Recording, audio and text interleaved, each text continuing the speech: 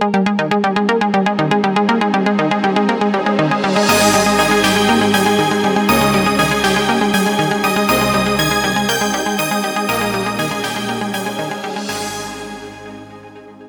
everyone to All About Windows Phone Insight podcast 153, and we're recording this on the 15th of September 2015. I have with me Rafe Blandford.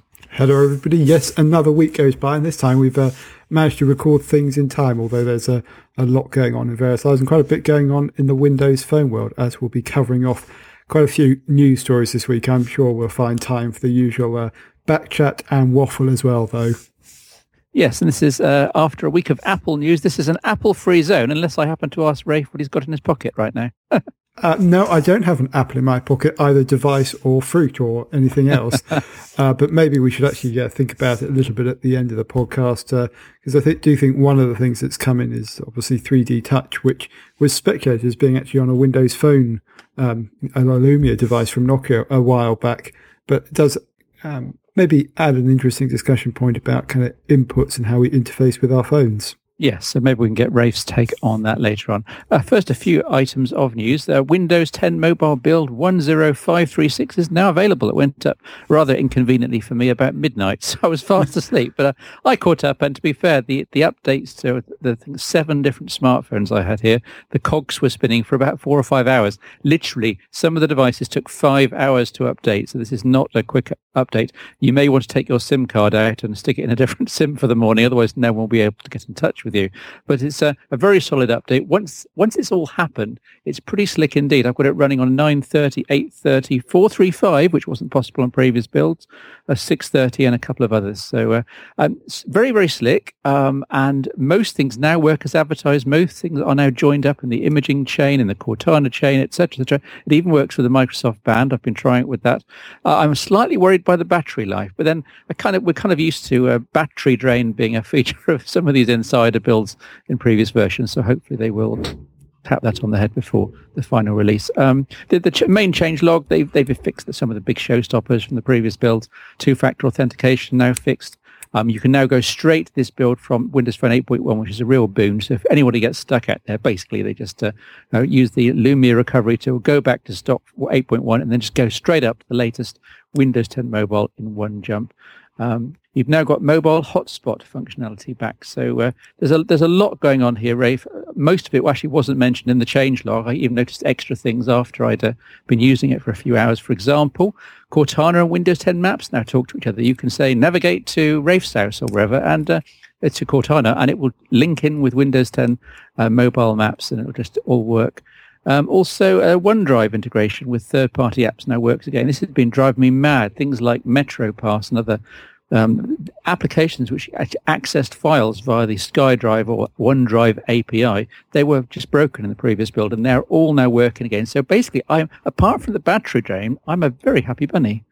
Yeah, it's interesting. This feels like a pretty significant update, which isn't a surprise given how long it has been since the last one.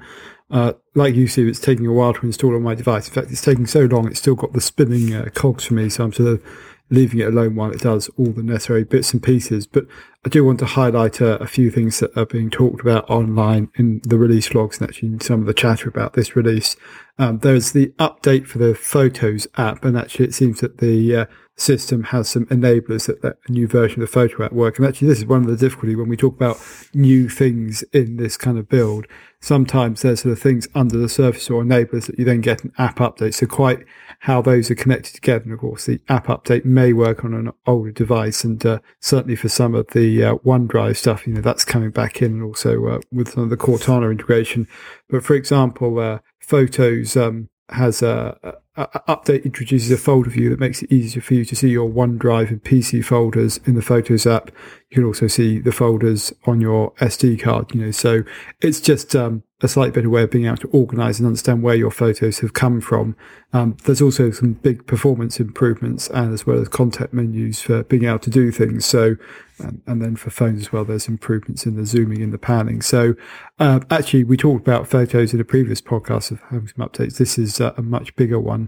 I also noted that the one-handed mode that got introduced when they made the larger phones, that there was some feedback from insiders that people would like to see it on the smaller devices. So interestingly, this build, I understand, enables that ability on all phones, which I think is great for people with smaller hands. Because certainly I've noticed even on something like the 830, there are times when I'm using it one-handed where it's just a little bit fiddly. And I think actually it becomes more important in Windows 10 Mobile, which I would argue doesn't do as good a job as Windows Phone 8.1 did at keeping most of your actions at the bottom half of the screen. Some of that's a trade-off for kind of getting a commonality with desktop Windows, but some of it is perhaps some poor design decision, or maybe I'm just not used to it. It does feel that it doesn't feel quite as fluent as Windows Phone 8 in that respect, but I think part of that may be the familiarity principle at work. But nonetheless, as you say, some pretty significant updates in this as well. And no doubt we'll spot more over the next few days. And you say, Steve, you've really talked about things like Microsoft Band and some of the other bits and pieces. I suspect we've still got an update or two to come before the actual release version. But I guess that's a slinky way of linking to some news around the expected announcement of the brand new devices, Steve. Yes, October the 6th is the date. I believe it's somewhere in New York. I haven't actually inquired as to which venue because I don't know anyone's going to invite me, but there will be a live stream, and we put the URL in the news story on the site. What's expected? Well, there is a Surface Pro 4, and I know you're a big Surface Pro user, so I guess that's of interest to you. And there's certainly been about 18 months since the previous Surface Pro device, plus the Lumia 950 and Lumia 950 XL, which have been widely leaked, rumoured, alleged, reported on, and we've even mentioned it a few times as well. So that's pretty well known. And we'll probably do a what to expect, a little roundup a week or so before the event. Maybe a mid-range or low-end phone. We'll come to that in a moment because I've got some thoughts on an editorial based around some quotes from Satya Nadella and a couple of others. But there's certainly the two Lumia flagships are pretty much a shoe-in, Rafe, for October the 6th now. Yeah, that seems likely. I mean, there's also been talk of the second version of the Microsoft Band, but I think the most attention will be on the kind of the new Surface convertible and on the phones. And these have been kind of previewed for a long time. I think we started talking about them, well, probably this time last year as something that would happen, and then certainly in a bit more detail towards the beginning of the year. They're obviously going to be very important for Microsoft because in some ways they're the first big flagships right at the top end since Microsoft acquired the Nokia Devices and Services division, and could be said to be sort of more wholly Microsoft than the devices that have gone before, because obviously that bit more time has gone past, and certainly they're the first devices to emerge post kind of the change in strategy direction that was announced recently by Microsoft and Satya Nadella as the CEO. Obviously, the devices would have been in development before then, but they're kind of an expression of that in some ways. And, obviously a return after quite a considerable gap if you think about the timing of the 930 to what would be considered a true flagship in terms of the naming, if the 940, 950 or the XL version numbering scheme is to be believed. And certainly that seems to be the case in terms of the way it's being positioned. It's probably worth saying that although October the 6th is when they'll be announced, it's probably going to be a little while before they come onto the market. I mean, in the past, Microsoft has tried to do this within between a 2 and a 4 week time frame, and I think that will probably be true again. Whether that applies to all markets, I don't know, but I think it would be safe to sort of look at around the beginning of November, certainly for some of the big markets like the US, the UK, maybe China as well, and some of the other big European markets. That's interesting just because it then gives us a bit of a sense of timing about when the updates might be available for the existing devices. Typically, they've been a couple of months behind the release of the new device for the new version of the platform. If you look back to the 930 actually kind of being an example of that, and previous devices, it's kind of a 2-month gap, which would put a January the 1st window in there, which actually is pretty much what we were talking about a couple of podcasts ago, Steve. So I think there'll be a lot of excitement around October the 6th for fans of Windows devices. And actually there's been Microsoft has been communicating about how, it's building devices for those people. It's obviously a marked contrast to trying to cover every part of the market. I mean, I think we're probably going to talk about this in a little while, but it's easy to kind of see a bit of mixed messaging from Microsoft about how they talk around these devices. That they are going to be available through the typical channels. You'll get them in the Microsoft Store, sure, but certainly would expect a lot of the operators to pick them up as high-end devices. And there's quite a bit of momentum now behind Windows 10 thanks to the desktop launch, quite a lot of excitement about it.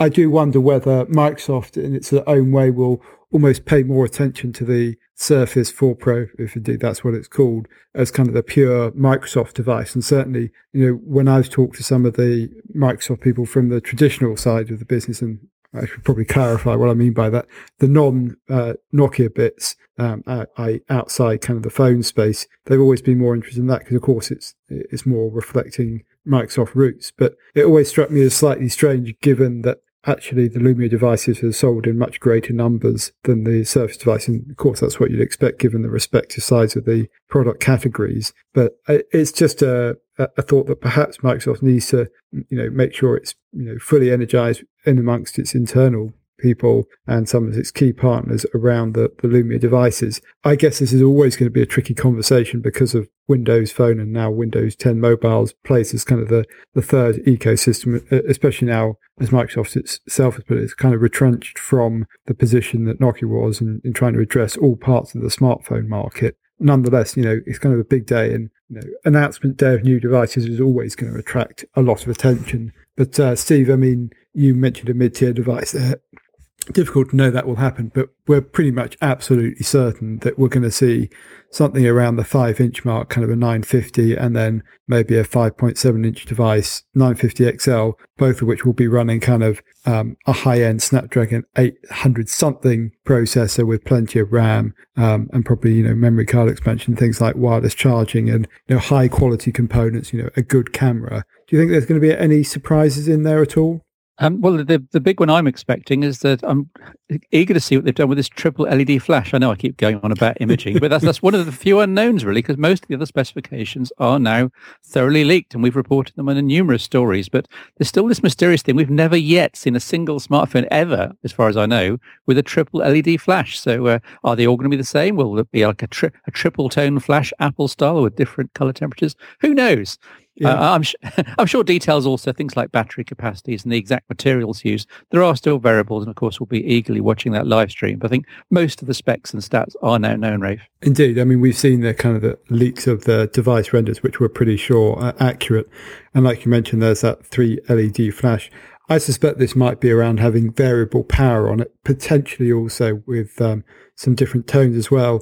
The other thing that's kind of worth mentioning is it looks like there's going to be something akin to iris recognition in order to kind of do the Windows Hello feature. That's obviously being able to unlock the device without having to put in a PIN code or anything like that. And sort of that's broadly equivalent to kind of Touch ID or the fingerprint sensors you get on other phones. So it's going to be really interesting to see how that works. I think the other thing to bear in mind is, much like the 930, I think this is going to be a much more voice-centric and Cortana-centric device than we've seen before. And so it will almost certainly have that always-on voice capability, which the 930 does have, but not always very much has been made of that. And I'm not sure how much that was designed in from the beginning. I expect actually kind of voice control to feature quite heavily in the promotion of these devices, and the ability to use Cortana kind of almost as the command line. And we've been talking Cortana up recently and sort of saying it can do more and more things. And certainly if you're in one of the markets where Cortana support is extensive, which really translates as the US and the UK at the moment, actually it is pretty impressive. And that ability to do things hands-free, like effectively you would say, hey Cortana, what's the weather going to be like tomorrow? And get a audio answer back. And then, of course, if you're looking at the line, you'll also get sort of those quick answers that Cortana provides, and then potentially into a web page and things like that. So what we don't really understand yet is quite how Microsoft is going to position these devices. I mean, clearly they're talking about them being premium flagships, and we kind of understand the hardware quite well. But every time these devices get announced, they tend to get talked about in a certain way, or there's certain language about it, or some features are kind of put in front of others. My personal bet is, I do think there'll be a voice stuff this time around, but I think what will really be stressed is the continuity with Windows 10, and obviously Continuum will come into it there as well. But I think that kind of idea of it's the perfect phone for a Windows person will be something that comes up again. And it's not like we haven't had that before, but it feels to me like that will be front and center and be, this is the reason you buy the phone. But we'll kind of have to watch this space. We will, of course, be reporting on it in full as it happens. Yeah, you mentioned the word retrenching just now, and that also links into what you've just been talking about, because that was a direct quote from, I've got the chap's name now, Chris Capicella, the Chief Marketing Officer at Microsoft, who was interviewed a few days ago. And we've put the quotes in an article up on the site at the moment. Essentially, it's kind of amplifying what Satya Nadella said about a month or so ago. And I'll just quote a bit from Satya, actually, because this is the most concise for the podcast. He says, we'll bring business customers the best management, security, and productivity experiences they need, value phone buyers the communications services they want, and Windows fans the flagship devices they'll love. Now, at the time, I thought, hang on a minute, only one of those is actually devices. Two of the others are just services and software. And I thought, well, surely there'll still be budget smartphones. Surely there'll still be mid-tier smartphones. And then the penny is starting to drop. And we've seen these low-cost Windows 10 mobile devices announced from the likes of Acer and Yes and a whole host of other OEMs around the world. And given the amount of Android competition down in that £150 sort of high budget, low mid-tier space, really terrific phone. It just makes absolutely no sense really for Microsoft to be playing in that market. There's no wiggle room for profit there. So it absolutely makes sense to interpret those statements from Satya Nadella and also from Chris Capicella, who kind of amplified them, into thinking, well, hang on a minute. As you just said, we're going to make premium devices that will absolutely match your Surface Pro 3, your Surface Pro 4, and Windows 10 on your desktop. It will be a premium device that you'll be beautiful, wonderful. You'll want to own it because it matches the rest of your experience. And that does tie in with the 950 and 950 XL. And my postulation in my editorial today was, will there actually be any other devices? Will Microsoft simply retrench, if you like, to that higher end? And I've got a PS which I'll add after you've just had your say. It's an interesting one.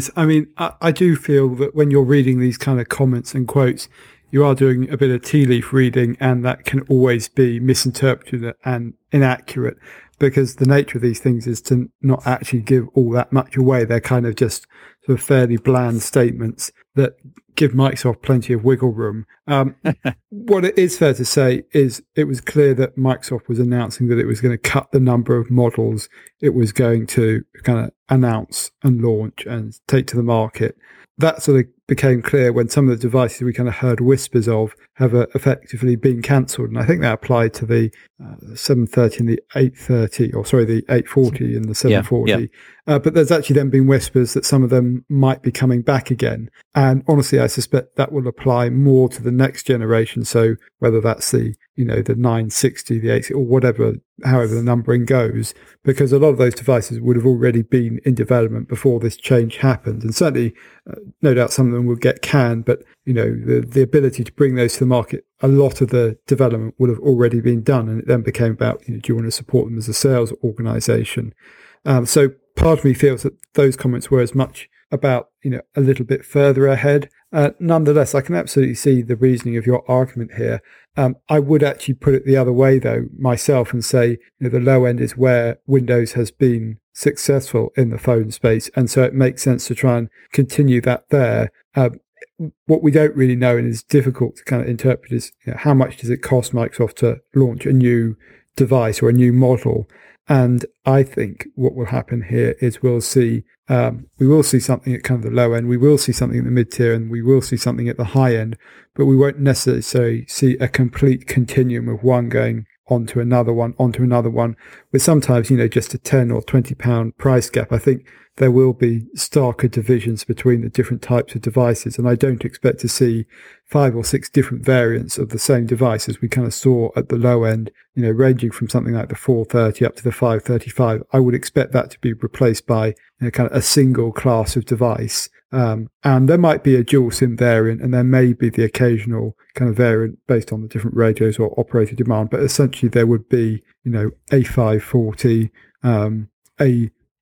maybe a 640, then would there be an 840 and 940? Bit difficult to tell, but sort of 3 or 4 class of devices rather than everything in between. And so I would take the opposite view to you. I think that will still happen, but it's easy to see why these things get interpreted, and you do have to just have some caution when reading these comments, because of course they may be answering a question that's slightly different to the one posed because they're doing it off briefing notes. I mean, what people may not be aware of is whenever someone's speaking to the press, particularly in a question and answer session rather than a statement, they will generally be talking from a set of briefing points about things they can and can't say.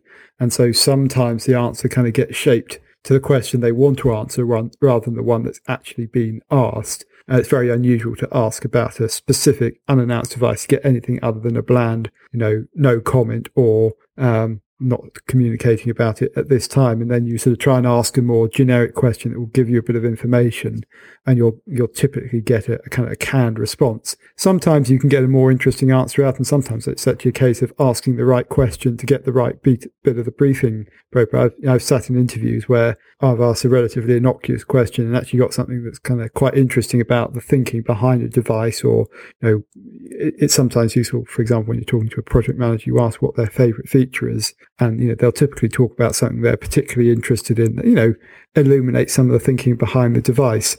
And so in this kind of context, I'm just a little bit wary of reading too much into it. And I think potentially it's also fair to say that the decisions about how widespread things will be haven't necessarily been fully made. I mean, for this generation, they probably would have been, but for the next generation of devices, probably not. But what is undoubted is that this sort of next launch is going to focus on the premium high-end devices. Microsoft very much feels the need to have something in that space in the market so that it can see what the reaction is. And also, as it puts it, so people who are fans of the Microsoft devices have a device that they think is best in class or is positioned as such to go out and buy.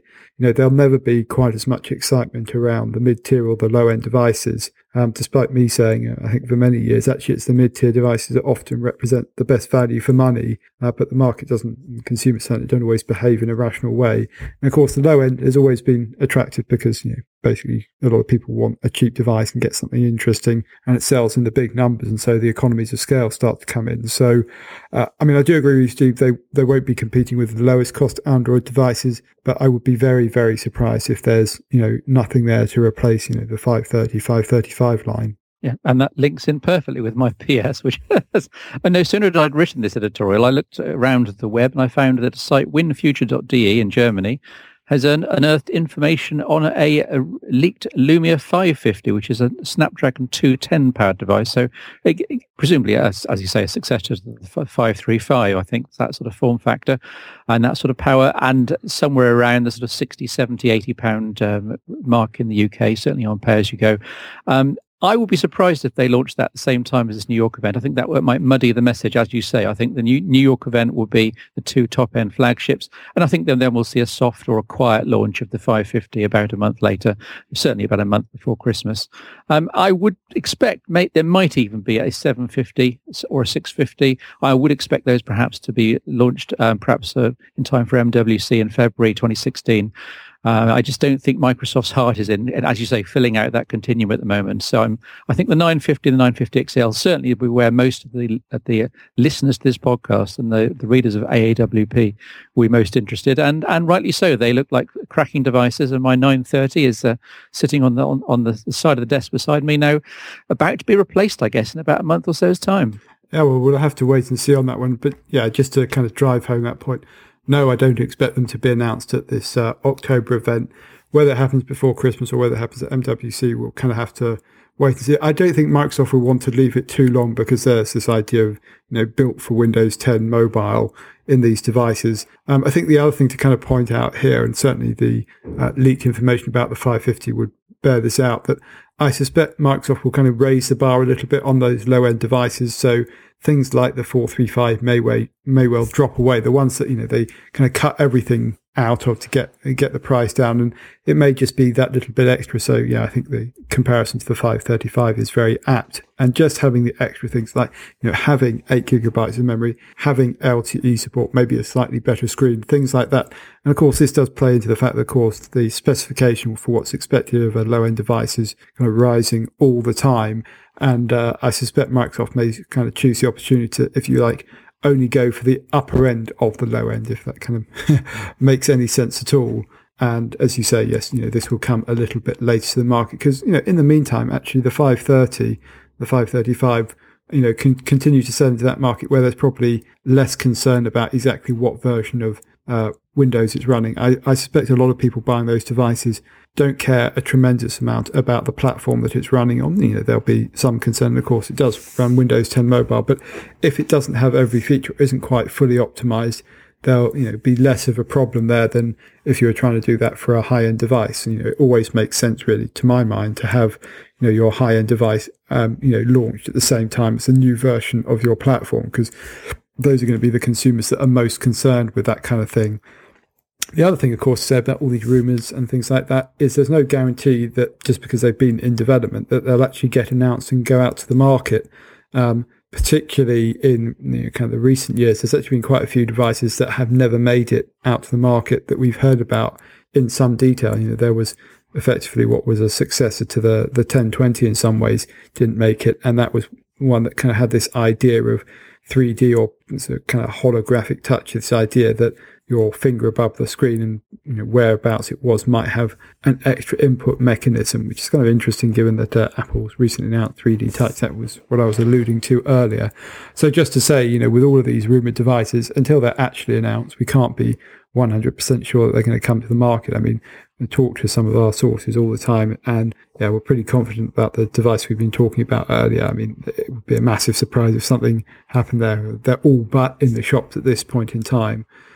But some of the devices in between, kind of were less clear on. And I start talking about it and go, oh yes, we'll get the 550 and we'll get a mid-tier device, and I think it'll probably be a 600.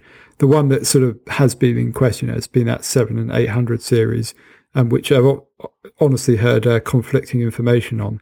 The latest is that we should be seeing an 800 series, but I wouldn't be surprised if that changes. And, it's kind of interesting because Microsoft has made it clear in the various statements, including the one you talked about, Steve, that they are retrenching. But when you start hearing about that, you're going to go, well, there's going to be a 5, a 6, an 8, and a 9. That's actually pretty full list of devices. So as I said, it does come back for me to this idea that there'll be fewer variants and perhaps a little bit more time before and between them getting announced. So we might go into a kind of this yearly schedule of updated devices, and you suddenly go, okay, that actually makes more sense if we've got a 5, a 6, an 8, and a 9. That's actually 4 devices. And if they were updated once a year, that would be significantly less than we've had before. It would be probably going from, I guess we've had as many as 8 or 9 devices. Halving that is a very significant retreat. But I wouldn't be all that surprised if it ends up getting reduced down to something like a 5, a 6, and something 9 at the high end. And of course, there is this thing about, are we going to have the 2 different sizes of device, and does that count as 2 different devices or 1? And that kind of confuses matters a little bit. I mean, it feels, for people who've been following Windows Phone for a long time, actually getting both a 950 and 950 XL feels like we're getting a pretty good bang for our buck. Because it's not often that we've had 2 high-end devices announced at the same time. Typically, it's been a 9 and an 8 series. So actually, in terms of the premium end of things, it almost feels like it's bonus time and you're getting a bit of extra cream on your cake. I think part of the preponderance of models released over the last 18 months has been this message about the minimum resource requirements for Windows 10 Mobile, which everyone knew was coming. And I think there were a couple of devices of which the 530 stands supremely in the dunce's corner, which simply did not have enough of anything really. And they just as the Nokia did back in the good old days of the N97 back 6, 7, 8 years ago now. Goodness, long time.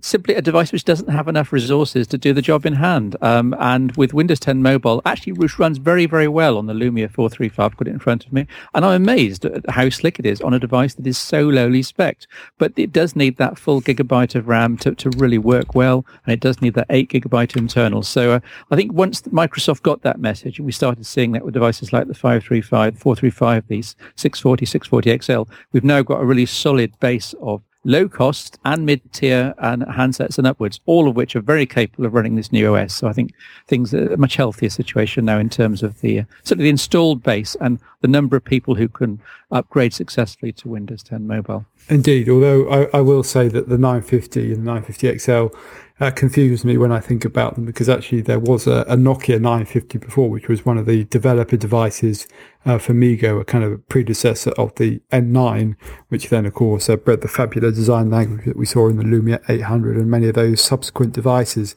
So it kind of makes me smile a little bit that the 950 and the 950 XL kind of continue that fabulous design language, or that kind of series of design with heavy use of polycarbonate shells and kind of that one-piece feel to them. And actually, you can trace their ancestry back to the N9, and just before that was the 950, which was actually kind of it was a sliding, it's not quite a clamshell, but a sliding keyboard device with a full QWERTY keyboard. Obviously, we're not going to get anything like that. But just a reminder that kind of keeping track of all these numbers and names can be a little bit confusing. Just very briefly, I did put up one of my famous flowcharts, rather amateurish, but nevertheless, they are famous, up on the site a couple of days ago, looking at the improved imaging workflow on Windows 10 Mobile. And I know we keep bigging up the new OS, but this is a very good example of how things have been improved. We had Windows Phone 8, we had 8.1, we've had this transition from Nokia to Microsoft, and we've had all sorts of schemes come and go. So we've had Lumia Camera, then we've had Photos, then we had Lumia Storyteller, Lumia Creative Studio, and so forth, and numerous editors and systems and add-ons, and it all got horrifically confusing, as people can see if they look at my flowchart. And the flowchart looks a mess because the whole scheme was a mess. It was things bolted on top of other things that were bolted on top of other things. And with Windows 10 Mobile, with one imaging team under one company, at last things have been streamlined. And basically, rather than have to hop backwards and forwards between camera and its own internal viewer and its own internal reframer and window and a Photos application and then editors, the camera application simply takes the photos. It then spawns off to the Photos app if it needs to do any editing or any processing or any viewing of past photos. The Photos application then spawns off to the editor needed and comes straight back. There's even now a Photos add-in mechanism, an architecture whereby for example, they've released a reworking of Lumia Moments, where you called choose best picture, which I guess makes sense. So there's a clear architecture there for building stuff into the side of Windows 10 Mobile Photos in a very streamlined fashion. So all of a sudden you've got bang, bang, bang, and it's very clear what's happening to where your image is going, where your workflow is going, and you don't get having to do save as copy all the time and wonder about going from application to B to C, then spawning back to D, and so on. It just gets a mess, but it's much, much simpler now.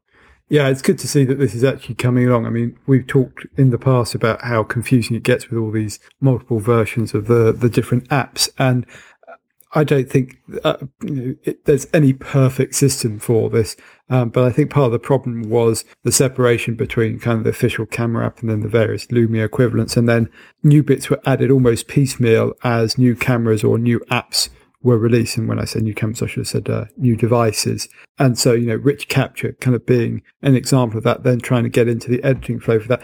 It just all felt a little bit much. And so what seems to be happening is a lot of this is being consolidated, probably a bit confusing for existing users as some of the names and stuff go away. But ultimately, what you should be doing is kind of having the photo and all the relevant information that's necessary captured.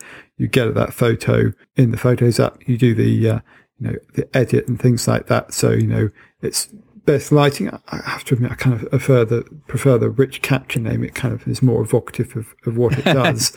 But then, the Photos add in, the kind of choose best picture shot rather than moments kind of actually is a bit more descriptive of what it does. So that kind of phraseology, that terminology, the way it gets talked about, which is just semantics after all, goes in both directions. And I really do like the idea that, you can then, get into the appropriate thing. It still, to me, feels like there's going to be a few too many options when you get to the edit stage. And can you improve on that? Could you consolidate it all into one thing? I think ultimately probably not, because Office Lens does a different thing to kind of Lumia Creative Studio, and you then have to think about the prioritization of the tasks, because a lot of the time you're just looking to do one quick thing, and for a lot of people just doing a crop and a rotate is all they'll ever do on editing a photo. If your name is Steve Litchfield, you're probably interested in doing kind of more advanced editing. But it's interesting, one of the comments that came up in the thread of this article was how much people like doing on the phone. And it always used to be, you used to say, oh, I'll get my photos off my phone and then do things elsewhere to them. actually, I'm trying to struggle to remember the last time I took my photos off my phone to do anything other than kind of send them off to an online print service. And that was just because it was actually too fiddly to upload 100 photos from my phone. All the things like doing a bit of editing, a bit of adjustment of the rich capture and the HDR stuff, that was all done on my phone. And it's actually a testament to the quality of the pictures coming out. And then the ability to just, with a touchscreen, to do a quick crop, which is effectively kind of the reframing that we talk about in the past.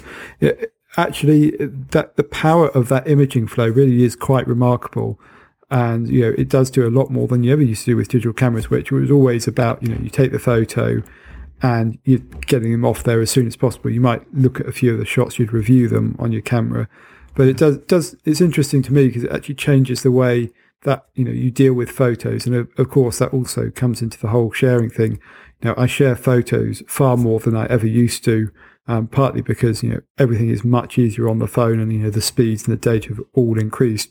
And when I talk about use, I'm sort of talking about the 5 to 10 year time cycles, and the switch from using my camera phone as kind of the one I always had with me, but I still had a digital camera, and it's very, very rare now for me to use a standalone digital camera. It's only when I'm doing DSLR stuff that it comes for, and even then I often find I will be taking pictures on my smartphone as well, and they come out just well, or capture that right bit of moment, or just get the settings better. It's probably more of a commentary on how bad I am at taking photos with a DSLR, which you do have to work at to get all kind of the right settings.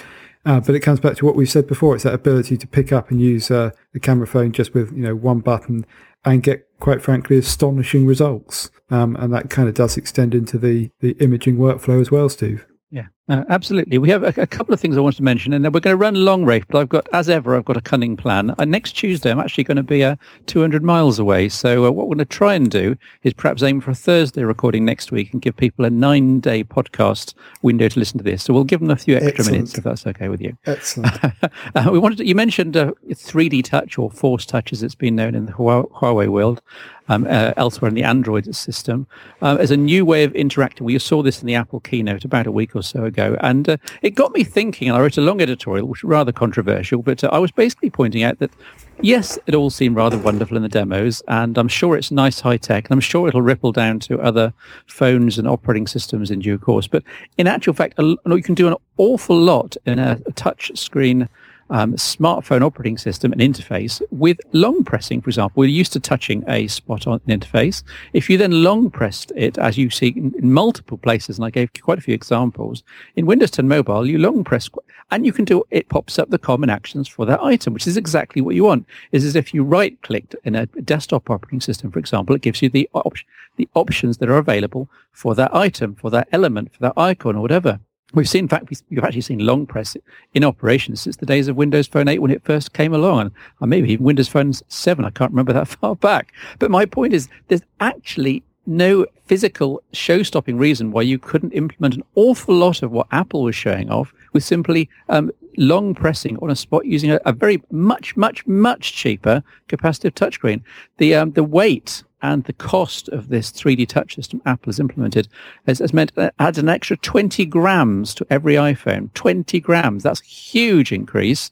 And of course, it has to have a big increase in the bill of materials as well. So my contention was not to poo-poo Apple's achievements in sort of mainstreaming this new technology. It was to say that actually it's a bit of a sledgehammer to crack a nut, which you could just chip away at very successfully with a solution that's 100 times cheaper and 20 grams lighter. It's an interesting one, this, because I have to caveat this with the fact I haven't actually tried out the iPhone 6S or the 3D Touch stuff. I've seen it, they're kind of similar, and effectively it's a pressure implementation on kind of concept and on some production devices. I think there is a twin thing here. It is about the hardware implementation. I expect Apple to have really got that right, just as they kind of made the kind of the vibrate function on the Apple Watch and actually on the new iPhone as well, much better than the kind of equivalent on other devices. So I think actually it depends how well it's implemented, and certainly Force Touch, as we've seen it on the Apple Watch, is quite effective, and certainly it's more user-friendly, I think would be the word I'd use, than the equivalent of doing a long press. But you are absolutely right to say none of this is sort of completely new. This idea of a long press to get a context menu, we've actually seen that in a couple of places. The idea that you then kind of keep on pressing to get something else, you don't see that all that often. And I do think the idea of having different levels of pressure kind of make more sense and it feels more intuitive. So I actually think, perhaps saying it's just like having a long touch is probably missing the point a little bit. But the thing that kind of worries me on this, and not so much a big concern as in, it's not all going to go horribly wrong. I just wonder whether most people are going to kind of understand that this is an extra interaction mechanism that you can have. I mean, it took a lot of people a long time to learn how to use pinch to zoom and those kind of gestures, and a lot of people still aren't that familiar with them, or you see them struggling with them on the screen. And I'm not suggesting everyone's idiots, but just go and have a look at the evidence out there and think about it. I don't think it's totally intuitive. It is a learned behavior where something kind of touch is something that makes a lot of sense, and it's actually something you use in the real world. Like moving a piece of paper around with your finger is something you learn very early on before you can get maybe a touchscreen device. But in most instances, this idea of a long press or indeed a pressure touch kind of taking you into another action isn't something that really works in the real world. If you press harder on something, in most cases, nothing happens, or you might leave a bit more of an impression behind. And so, I mean, I'm thinking about actually interacting with a bit of paper or something, you learn to push around with your fingers. And actually, obviously the same applies to kind of the pinch to zoom, although that's kind of equivalent of bringing it nearer and further away from you. So perhaps that. So all I'm saying is there is, I think, more to that meets the eye. You actually have to think about this. And actually, to me, it felt like some of the things that they were doing with it weren't particularly, groundbreaking or necessarily all that useful.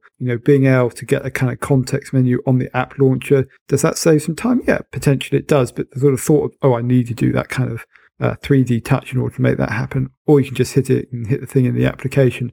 I think sometimes trying to reduce down the number of touches or reduce the number of interactions is always the be all and end all of creating great UX. So I'm very much in two minds about it. So I'm very keen to try this out. And being Apple, they would have thought very long and hard about this, and they'd have made it as polished as possible. But, I think about where there's already long touch in something like Windows Phone, and actually some of this applies to Android as well, like on the keyboard when you can hold down your finger on a letter to kind of get the alternative versions of that letter with ligatures and things like that on it, or on punctuation. If you hold down full stop, you can bring up other punctuation or numbers and things like that. And there are certain kind of context-sensitive menus in some of the built-in apps. I think if you touch on, I think it's something like albums and music, you can actually have it kind of pinned, played. You can add it to a playlist, stuff like that. So, and those don't appear to be major things that people use all the time. So it's going to be really interesting to see how this works. I think the fact that Apple would have thought carefully about it and probably really refined the hardware experience, and so it feels distinct from a normal touch, may well be the thing that makes a difference. But we'll revisit this topic once we've both had a chance to try out 3D touch on an actual device. I am a big fan of trying to increase the number of ways you can interact with your device, and obviously touch in many ways is actually very limited, especially when you compare it to a stylus. So it's kind of interesting to hear the iPad Pro and the Apple Pencil get announced, and precisely because of the extra options that are added. And actually the same applies when you're using a pen on a Surface Pro device. And for the same reason, that's why voice has kind of got me interested, because it adds another input mechanism. And in some ways, in moving to touchscreens and slabs of glass, we dumbed down the kind of input that you could have on your smartphones. It was very intuitive. It was very easy to use. Finger touch is very powerful in terms of making things just easy to follow through, and you kind of stroke and caress your phone and go through different apps. But as I always say, it's always interesting to see what comes next. What actually ends up sticking remains to be seen. And like you say, I mean, pretty big bet on Apple's part. And yeah, that is a significant weight increase. And one assumes there may well be a few other compromises that we haven't necessarily foreseen yet of doing things like that. It's not hard to, foresee this not being implemented or done properly by third-party applications if they choose to hide away a bit of functionality or a feature behind 3D touch. They may mean that a significant portion of their user base who doesn't use 3D touch or just doesn't work it out doesn't get at that feature. So it certainly makes the job harder for people doing UX design and for developers of applications. One more thing you need to think about. Of course, that's also an opportunity. And don't get me wrong, I'm really interested to see how people do more. I mean, Apple demoed it in Mail for kind of doing the peek and then seeing kind of a preview of messaging, then opening it up, and the same for photos. It feels to me like there's potential to do quite a bit more, and I think in gaming it'll be really interesting to see how that gets used. We had the demo in the keynote of kind of zooming in for a shoot 'em up game, but it kind of feels to me that it's made for puzzle games and some kind of discovery mechanism. So wait and see on that one. I'm certainly keen to try it out. It does feel to me it's like one of the most significant hardware additions to the iPhone in the last few years. Last year it was all about kind of having two sizes, and then we had Touch ID come in. But yeah, to me this feels like a much more interesting development. Yeah, bar humbug. It'll all go the same way as Samsung. Do you remember Samsung and AirView, where you hover your finger over the screen and it did different various peak things according to how many millimeters your finger was from the touchscreen. And then as you get closer, it does other things. And it never took off. Everybody hated it, and I think Samsung have now removed it. So I'm sorry. I just think that this new 3D touch is a technology that really does have to prove itself. And I'm a tiny bit skeptical, but do go and read the comments on the story, though, because there's lots of other people have chipped in with the contrary views. I think most of them back up your view, Rafe, and everybody agrees we really have to try this in real life before we really judge it. Now, we did trail at the end of last week's podcast that we were going to come back to voice assistants and Cortana versus BlackBerry Assistant versus Google now versus Siri. Very interesting results in the updated feature, but there's no real-time sensitivity. And as we're already well over 3/4 of an hour into this podcast, I'm going to have to put it off again, Rafe. So if we can possibly leave that to next week. In the meantime, that gives you plenty of time to try Cortana on Windows 10 Mobile 1.0.536, which hopefully is even better than ever. Yes, that's quite right, Steve. I guess I just have to say, oops, we didn't quite remember to get to that. It is the nature of this slightly informal podcast that we don't always stick to our plans rigidly. And what a boring place the world would be if we did that all the time. We try and keep things going. And of course, it is rather dependent on the amount of news and things that come out during any one week. But it is an important topic, and I do want to get back to it. So we promise to cover it, if not next week, in a future edition of the show, because we may well have a bunch of new things to talk about. But that's probably a good place for me to sign off, and I'll get Steve to do likewise in a minute. He says it's going to be just over 10 days or so until we do the next podcast. But if you've got any questions you want us to answer or any feedback, you can contact us via email, rafe@allaboutwindowsphone.com, the usual Twitter and all those other channels. But I'll just say goodbye and hand over to Steve for the sign-off. Yeah, I guess we should just trail the fact there's no big surprise since the article's already published that in that big roundup, Cortana wins, but not by much. And that, of course, is the subject of debate as to the exact ordering and how far apart or how close together all the assistants are. But anyway, watch this space for that. I just one very, very quick pick before I say goodbye. I wanted to pick for all those owners of older phones like Lumia 1020s and 920s and 925s who've been frustrated that all this Lumia moments and choose best moment, choose best picture, etc., are passing them by. There's an application called Frame Grabber. It's in the Windows Phone store. It does exactly the same job. So you can shoot your 1080p video of your darling nieces and nephews and sons and daughters and whatever in some event and use Frame Grabber. It's a really fast, intuitive interface, and you can grab the best stills from videos. So highly recommended. And I think it might even be free or nearly free. So do go and look at the article in my mini review. In the meantime, I shall say goodbye as well. We'll catch you all next time on the Insight podcast.